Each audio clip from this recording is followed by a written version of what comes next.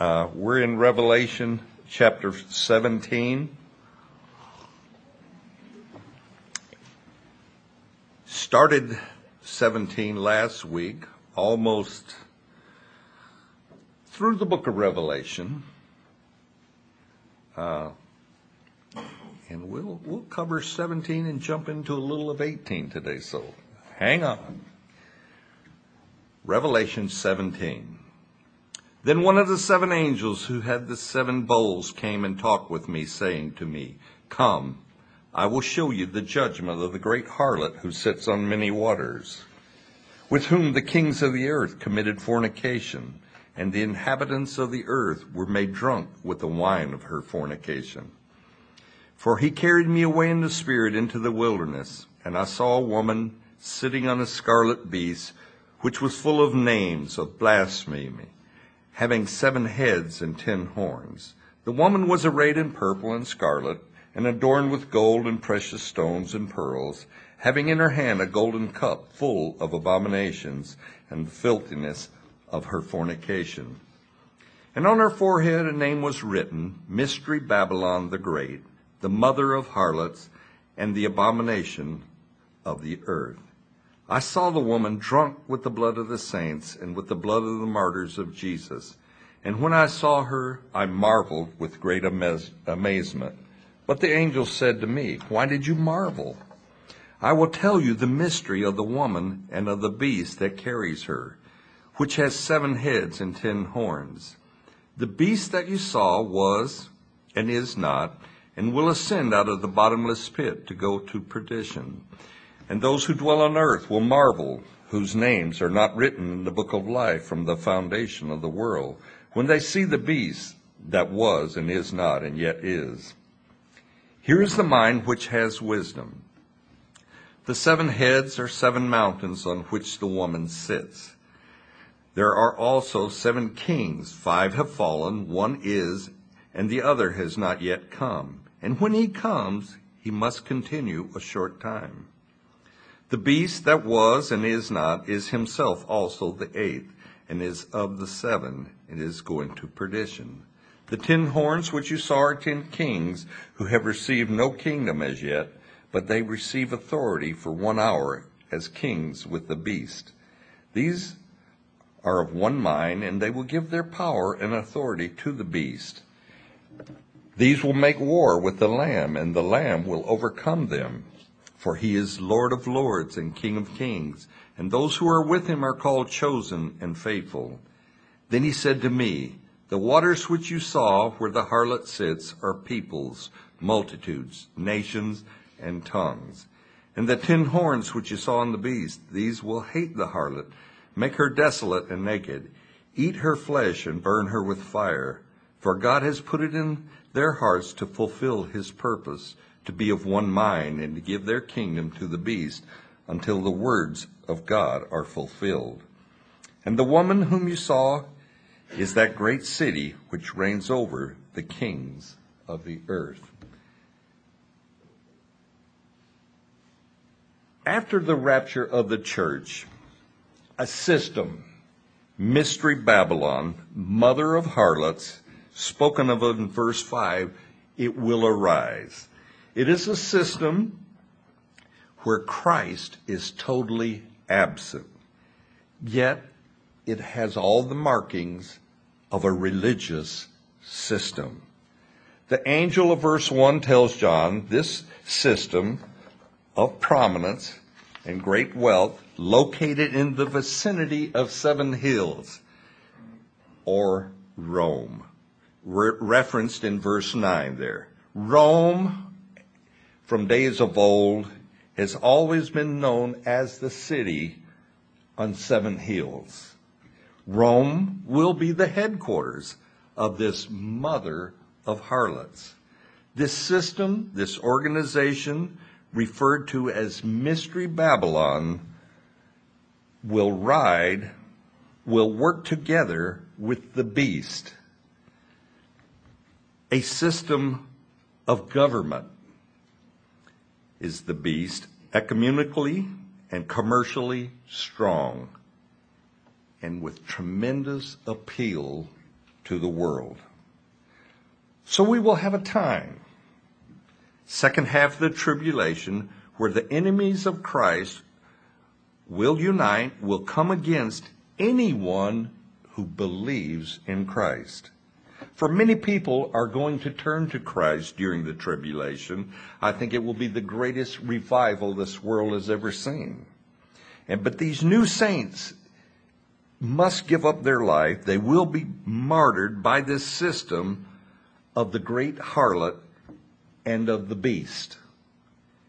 Chapter 17 and 18, and we'll get into the first 8 verses of 18, are simply prophetic summaries of God's judgment upon the world system that is dedicated to killing believers and saints that have turned to Jesus.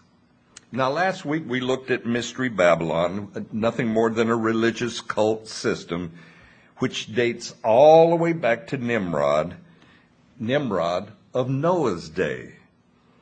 Babylon, a false worship cultish system totally opposed to Christ, having begun having its origins back at Babel shortly after the flood. Now that goes way back. But there's no mystery whatsoever that man was created, designed to worship. You will worship something. Bob Dylan wrote a song. You may worship the devil or it may be the Lord, but you've got to worship somebody. And that's so true. You do worship somebody. The big question is, who or what do you worship? Today, people are caught up into what we call humanistic self-worship. And that is simply a belief that is based upon, perhaps there is a higher power, but I only worship what I consider reasonable. And that is nothing more than a worship of my own intellect. The church today, unfortunately, is greatly influenced by man's reasoning and man's self-love. You hear it everywhere. Be all you can be. You were created to be prosperous, and so forth and so on. And we have a lot of so-called scholars today who are constantly removing and adding to God's Word, telling us what Jesus really had to say, or telling us which were the miracles that Jesus really performed. Who made them the expert? Anyway, several years back, I had a young lady who came to me and she said, you can interpret Scripture or the Bible in many different ways. Now, I had to differ with that opinion. Her premise, but her thinking was, Scripture can say anything you want it to say. Answering that objection, the Holy Spirit has promised that He will be our teacher. The Holy Spirit who lives in each and every believer will teach us if we allow Him to. 2 Timothy, great verse, 2 Timothy 3, 16 and 17. A couple verses there. All Scripture, that's most of it, is given by inspiration of God and is profitable for doctrine, for reproof, for correction, for instruction in righteousness, that the man of God may be complete, thoroughly equipped for every good work. Thank you, Paul, for writing that to us. All Scripture is given by inspiration of God. Not part, not the verses and chapters that we find appealing to our intellect or anything, but all Scripture are given to us so that we, each and every one of us, can have direction from God in sound belief unto good works. Not just to believe, to have the right beliefs, but to have the right beliefs unto good works. We are to be doing good works. Peter has his take on a similar passage, and it's in 2 Peter 1:19 and through 21. And so we have the prophetic word confirmed, which you do well to heed as a light that shines in a dark place until the day dawns and the morning star rises in your hearts. Knowing this first, that no prophecy of Scripture is of any private interpretation. For prophecy never came by the will of man, but by holy men of God who spoke as they were moved by the Holy Spirit. Scripture is nothing more than God's prophetic word to mankind. Scripture is a delight. It's a morning star. It's a pleasure to our hearts. And Peter goes on to say, no Scripture is of any private interpretation. In other words, you can't take it and make it fit your situation. Scripture stands on itself. It is the Word of God, and God makes no apology for it. You can't alter or twist God's Word. It is given to us straightforward by the Holy Spirit. For prophecy, it says, God's Word never came by the will of man. Aren't you glad for that? I am. That makes me turn to the Scriptures with delight because it's from God. But Scripture came through holy men of God, moved by the Holy Spirit. And God openly declares, he says, my word is my word. And we have the sure word of God telling us how to live life and really how to worship God. We don't have the privilege to choose any willy-nilly method of worship. We're guided, we're directed by God's word. And anyone who would force upon us any old Babel, going back to the Tower of Babel, concocted evil system of Satan, anyone that would force us to do that is not of the Lord.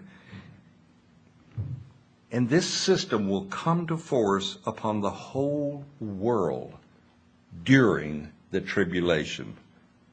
You see, man is very religious, whether we like to admit it or not. And during the tribulation, religion per se will blossom.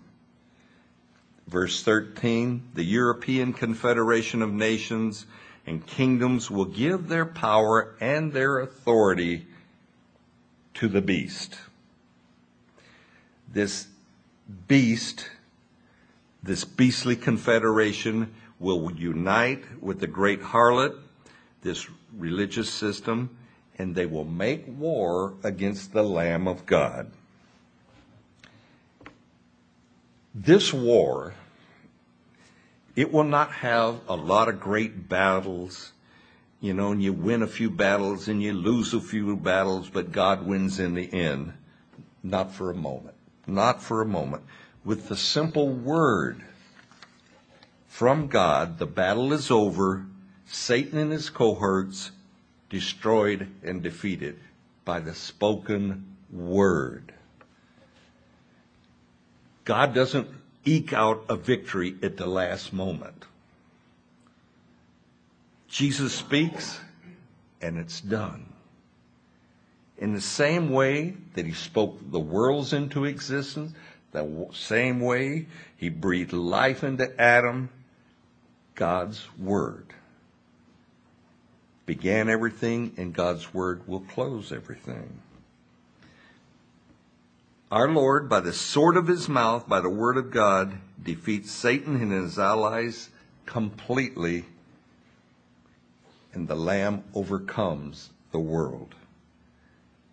And he overcomes by the spoken word of God. And the saints, The saints here on the earth that have been martyred, the ones who have cried out to God for justice, they will see justice come. And these saints are called chosen and faithful. That's not a bad label. I would like to be called chosen and faithful. I'll go with that one.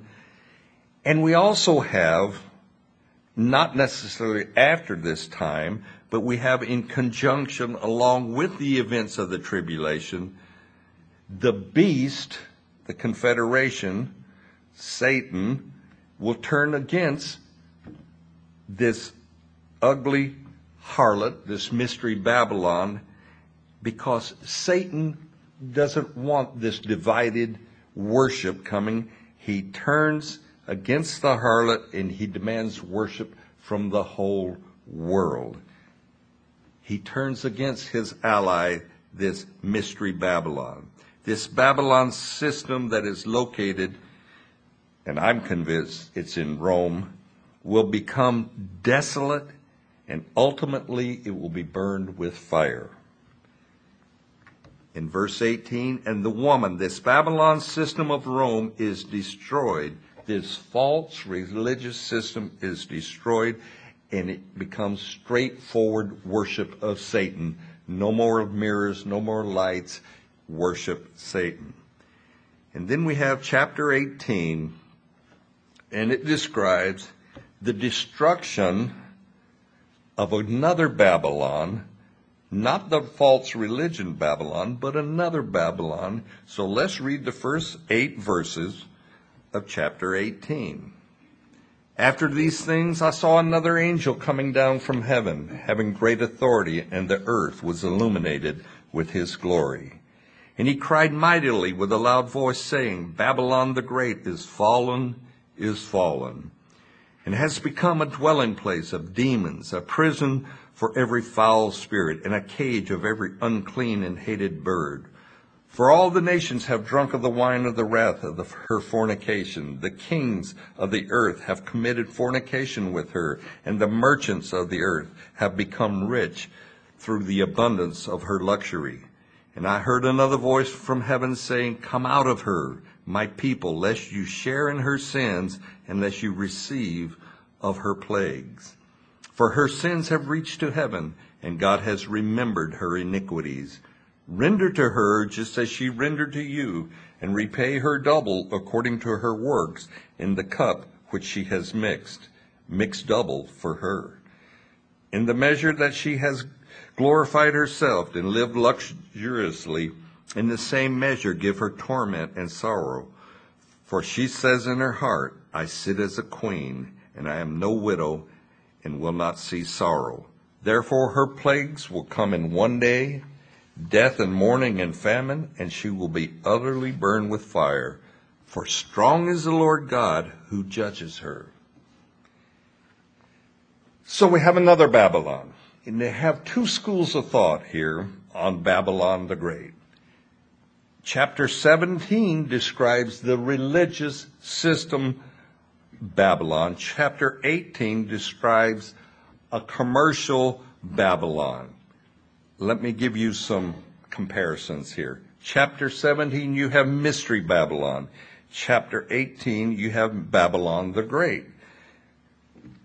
Symbol in 17 of a harlot. You have a harlot in chapter 17, and in chapter 18, you have a great city. 17, identified as Rome, an inland city. In chapter 18, it's a port city. Chapter 17, woman, harlot, and mother. Chapter 18, a great marketplace. So you see the differences here. You have one, this system, and the other is a commercial system.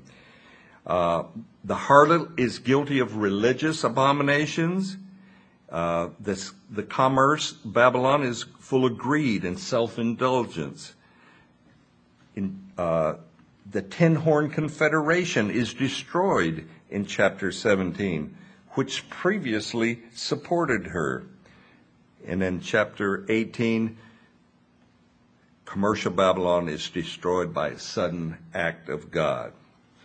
So you have two Babylons here. And John speaks to us about Babylons. They're intertwined, yet they are distinct.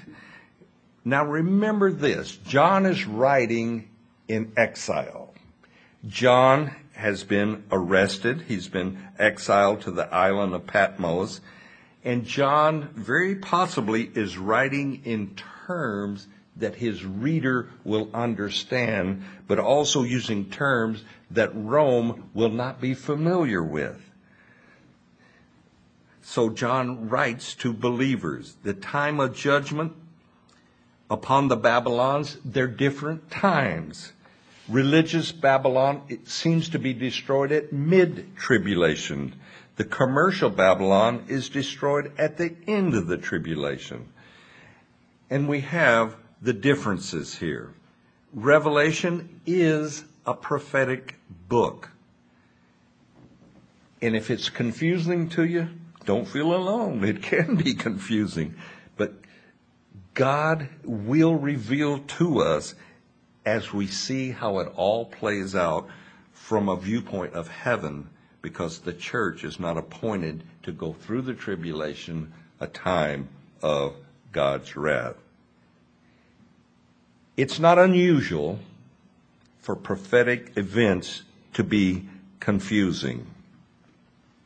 It's much easier to understand prophecy once it's completed. You heard that here first. It's easier to understand it once it's over with. And when we look at all the prophecies in the Old Testament, not all of them, but a lot of them, you have to bring all those prophecies together for it to make sense. Micah, he talks about Messiah will come out of Bethlehem. Hosea says Messiah will come out of Egypt. Malachi, Messiah will go to the temple. Zechariah, Messiah will come to Zion or Jerusalem. Isaiah says Messiah will come to Galilee. So which of these Old Testament prophets are right? Well, we know they were all right. But you have to take all of their prophetic utterances and bring them together, and then it makes sense. The Jewish religion has a lot of difficulty. The devout Jews have a tremendous difficulty reconciling suffering Messiah with ruling kingly Messiah. They have Messiah as two different people. They don't see Jesus as suffering and then being king. And so to a devout Jew, they have to reconcile this with two Messiahs. But we read in verse 2 that Babylon is falling. Babylon, the religious system, and Babylon, the commercial system, both will fall. And so don't be confused about the hows, but it is required to happen according to the one who wrote the book of Revelation, the Holy Spirit. And we know that Saddam Hussein, recently captured and hanged, he loved to be associated with, and this is recent history, with the old ancient Nebuchadnezzar, king of Babylon. And he was doing a lot of building in Iraq of Babylon. Saddam Hussein even had bricks, mortar bricks, made with his name on the bricks because he wanted to be associated with the ancient Babylon. Now, probably, how you like that for a qualifier? Perhaps, maybe. Commercial Babylon is a system not unlike our world trade centers like Wall Street and other trading centers around the world. And the angel who brings this news to John, he is an angel who has been in the presence of God. He's illuminated. He glows from being in the presence of God, just like Moses was illuminated, and he had to veil his face when he would come down from the mountain after being with God. This angel is impressive, and we tend to listen to someone who glows. You know, if I glowed, you would listen. But anyway, verse 4, we have another voice from heaven, and this voice is warning and commanding the people of God. And his command is, come out of her, my people, lest you share in her sin. God wants us to avoid sin. Yes, he died for our sins to forgive us, but he also wants us to avoid sin. And we've all experienced times when God, by his Spirit, provides a way of escape from temptation, and that's because he doesn't want us to sin. Joseph, of Egypt fame, he fled Potiphar's wife. He fled from her. He ran from her, and that's not a bad option. Fleeing from sin is not being cowardly. It's being spiritually wise. It's often been said, if you got a drinking problem, don't go to a bar to have lunch. You know, it's that simple. But the warning of verse 4, come out of her, is great advice. Because if we don't come out of her, commercial Babylon, there is a penalty to pay. STD, sexually transmitted diseases, are proof to us that sin has consequences. Many people will carry a disease all of their life from one encounter, from a moment of sexual pleasure. God has his angel warn us, his people, and tells us, come out of her, get away from her, speaking of commercial Babylon. And he says, lest you share in her plagues. Well, what is commercial Babylon? Buying and selling and trading for profit. Great profit. Not just to get by profit, but greedy profit. Commercial Babylon, her great root sin is greed. And don't we all have to fight greed? We do. Greed manifests itself in various ways in our lives. Greedy persons can be poor or they can be rich. But here's one thing, they are never a cheerful giver. A greedy person is not a cheerful giver. God and his kingdom, missionaries, churches, Christian churches, are supported by the giving of his people, the giving of tithes and offerings from his people. Believers, you and I, are allowed to support God's causes, his kingdom. That is a blessing, by the way. When we look back on last year, 2011, and here we are in January, we can readily see God's protection and his provision. Yeah, God, you watched over me there. Yeah, you provided for me there. And when we look back and reflect upon God's goodness to us, that should translate into us being a cheerful giver. Cheerful giving is recognition of God's blessing. That's all it is. And if you can't be a cheerful giver, keep it. Honestly, keep it. It doesn't do you any good if you're not giving cheerfully.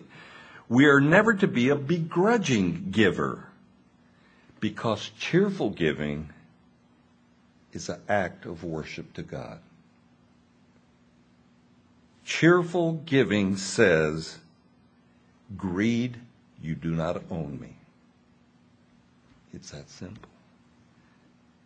Verse 5, we read, for the sins of commercial Babylon have reached to heaven. Several things that the Lord really says that he hates. Pride.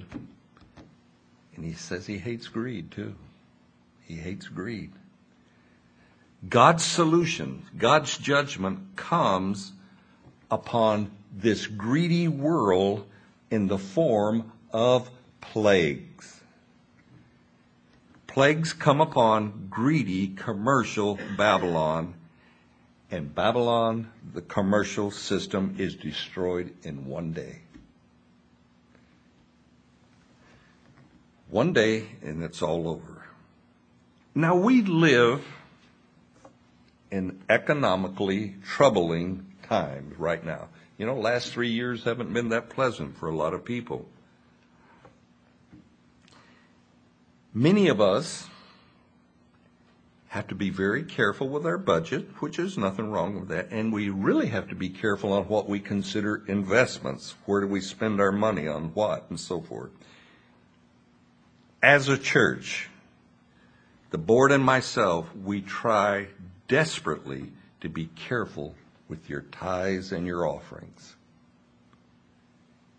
They are carefully prayed over as to where we spend and what we spend on. And we too want to be found cheerfully giving. So we give to missionaries. We support different missions. We have missionaries in Africa that came out of our fellowship. That's a blessing.